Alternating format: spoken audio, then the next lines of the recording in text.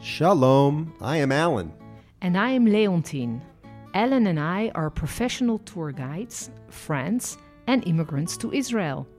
In this podcast, we talk about everything Israel and our life here. I moved to Israel, fulfilling a lifelong dream after 30 years as a trial lawyer in Memphis, Tennessee. And I have a lot to say about my homeland.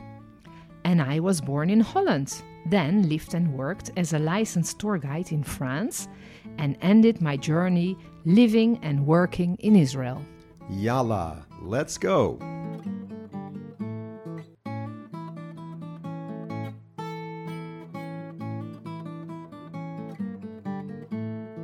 Shalom, Leontine, and Shavua Tov. Shalom, Alan. A good week to you. Hey, Happy New Year. Happy New Year. That's, yes, Yeah. Shana Tova, we should say. Huh? Happy New Year to you. Happy 2023 with a good health and lots of work and lots of podcasts. Yes, so in Israel, we don't celebrate the New Year today, but this is the Gregorian calendar New Year, January 1st. And in the United States, we always celebrate it with fireworks and champagne and New Year's resolutions. How did you celebrate it? Same with oliebollen in Holland. You know, the oil bowls. I think I talked about it in our Hanukkah podcast episode. Good food, and at midnight celebration. And in Holland, lots and lots and lots and lots of fireworks. And in France, very funny people who would start at 12, like even in very, very sophisticated parties with very smart people would start to dance what they call the polonaise, which is like one behind another, like in like a snake. Yeah. And they would start to dance like this suddenly at midnight. So at midnight, what we throwing would do confetti is you would always kiss the person that you were with as the clock struck 12, midnight. Right.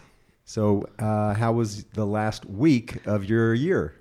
Great. The last week of the year was great. My grandchildren were here. They actually just left.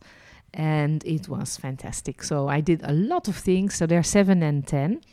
And we did a lot of things that I could do with young tourists, actually. So one of the things that we did is we went to the sifting project. That they loved it. They really, really loved it.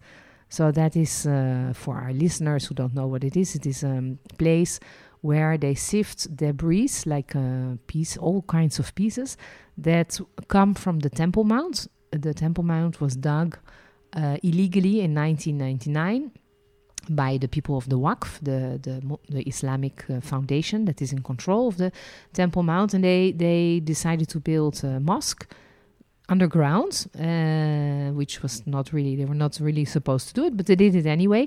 And so they dug a huge hole in the Temple Mount and threw everything that they dug up outside the old city, which in a way, in the end, ended up great, because the Israelis took all the waste. And this is what they have been sifting since all this now to more than 20 years. And so we did a little bit of the sifting. So we found things from many different periods. So from the first temple period, second temple period, Muslim period, Crusader period. We found a lot, but no coins. So the children were a little bit disappointed that we didn't find coins. But otherwise, they really, really enjoyed it. Oh, I'm sure they loved it. You know, remember Gabby Barkai, the instructor, the professor, the archaeologist? Yes. That he started that project. He was the one that was the impetus, the driving force behind finding, locating, and taking the debris to the Mount of Olives. Mm-hmm. Right. And how was your week? So it was a very good week. I've been guiding this family for the last couple of weeks. It's coming to an end, but and we had incredible weather until this week. This week we finally got more rain in and around Jerusalem. And, sometimes when it rains, it pours like it did this week. It did. And so we had to figure out one of the days what we were going to do, because all of the activities were outside. Zip lining and caving, spelunking through caves. And in the end, we weren't able to stick with our itinerary. But what we did do is we did throw in some activities that were inside.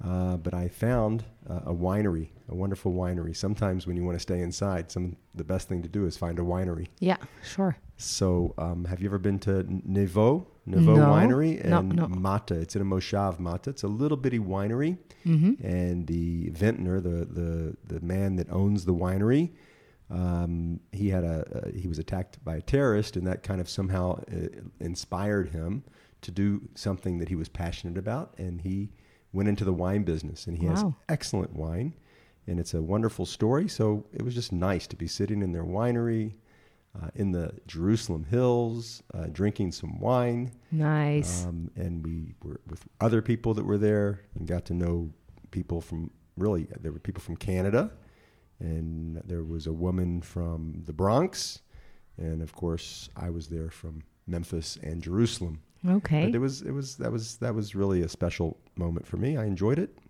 and it was a good week. And now I'm ready to start the new year. Right, exactly. 2023. Wow.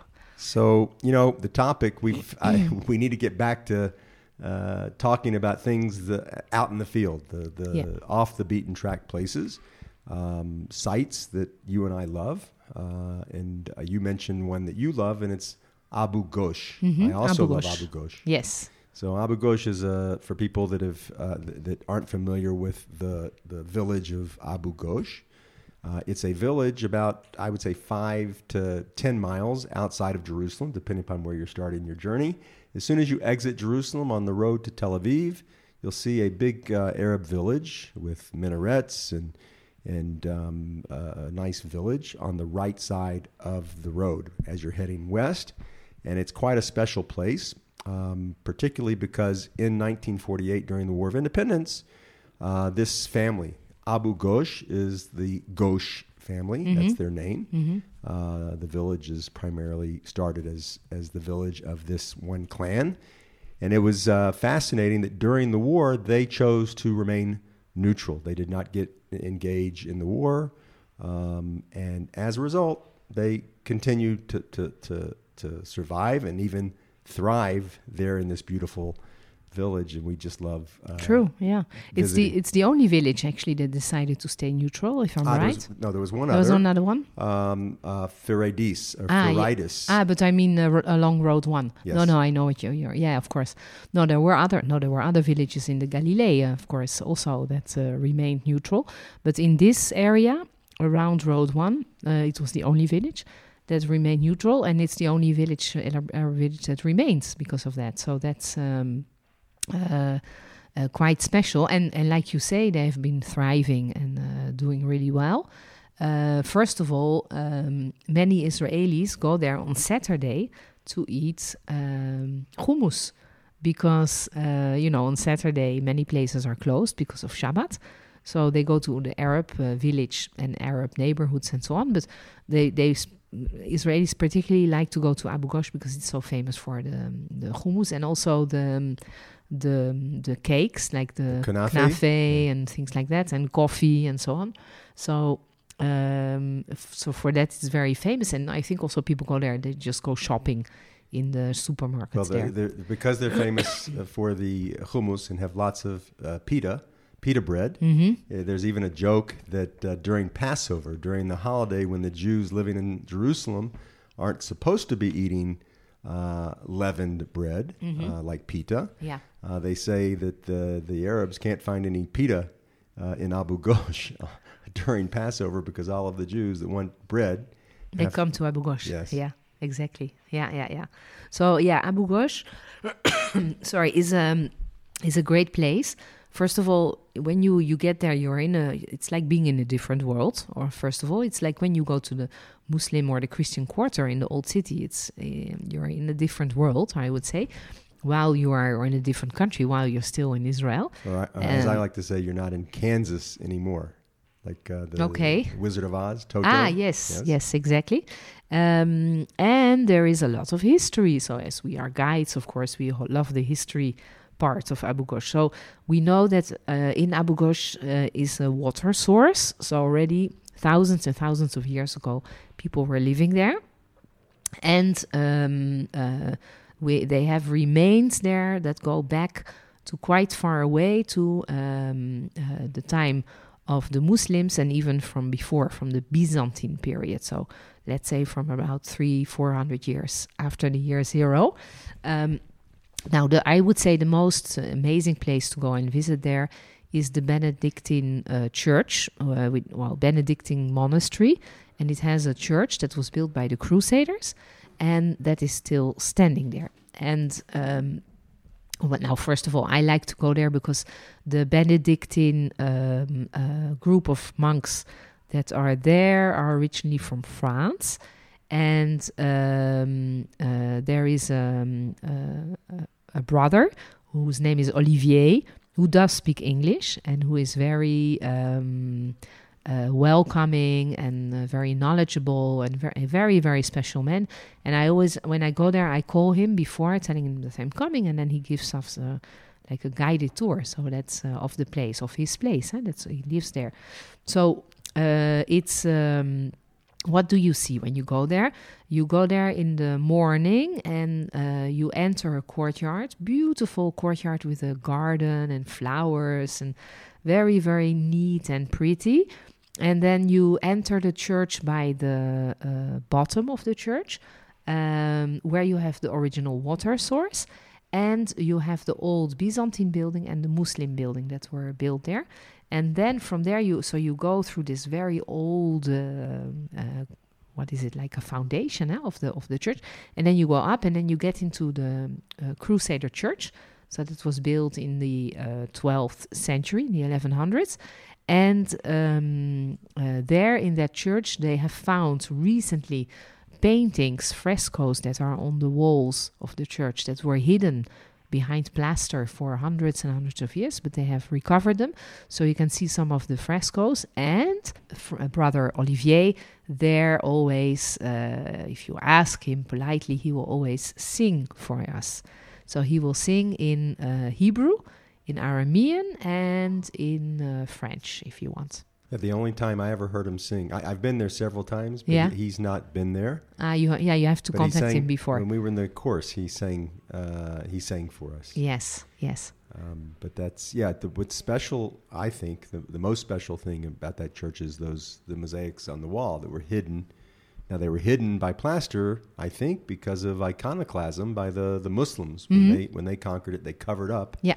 The drawings, the beautiful paintings on the wall. They didn't want to see people or faces, exactly. Right, images. Yeah. The other thing that's quite special about that church is it is one of only three, maybe four, I think there are only three Crusader churches that remain completely intact in Israel, which is quite fascinating because the Crusaders were in the land of Israel for almost 200 years.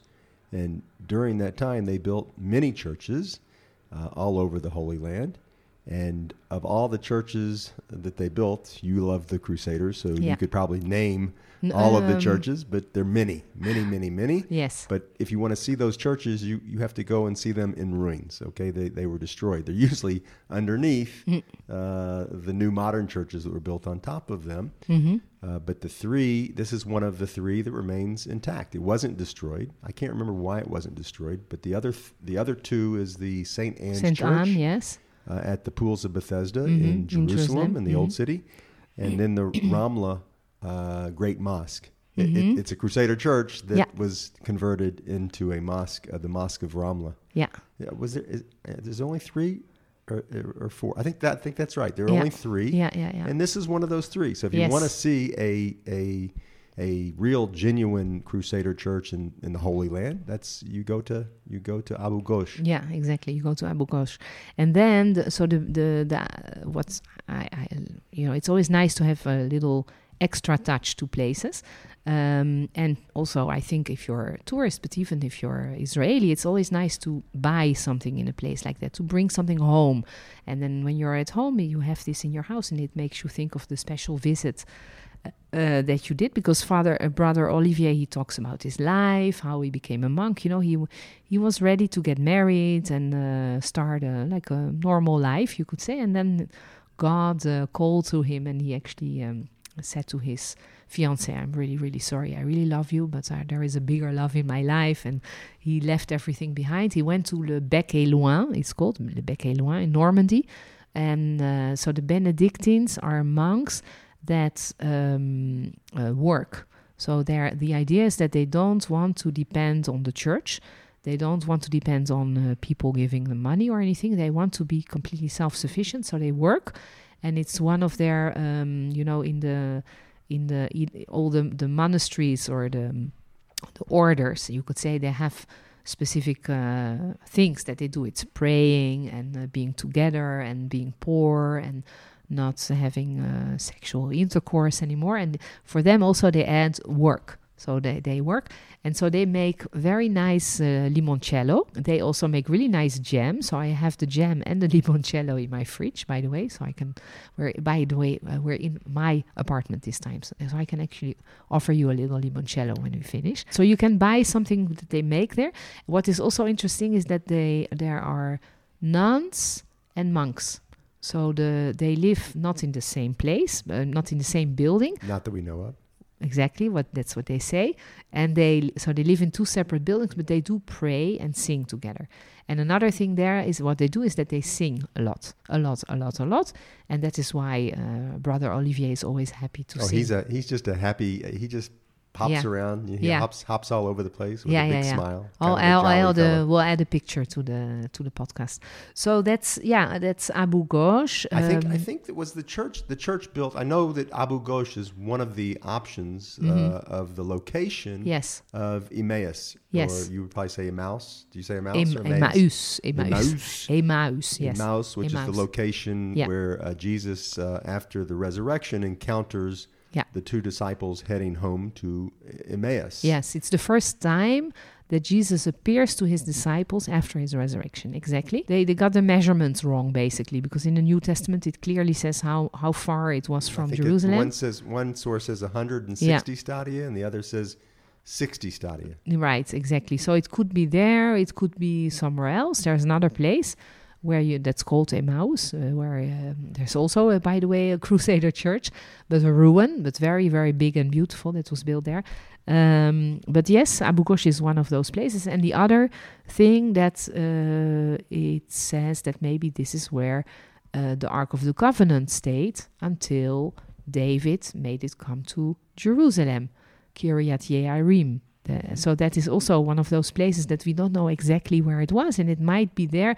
So somewhere up further up on the mountain is a church that is called the Church of the Covenant, also built on Byzantine and Crusader ruins, but the church is modern, so it's different. Exactly.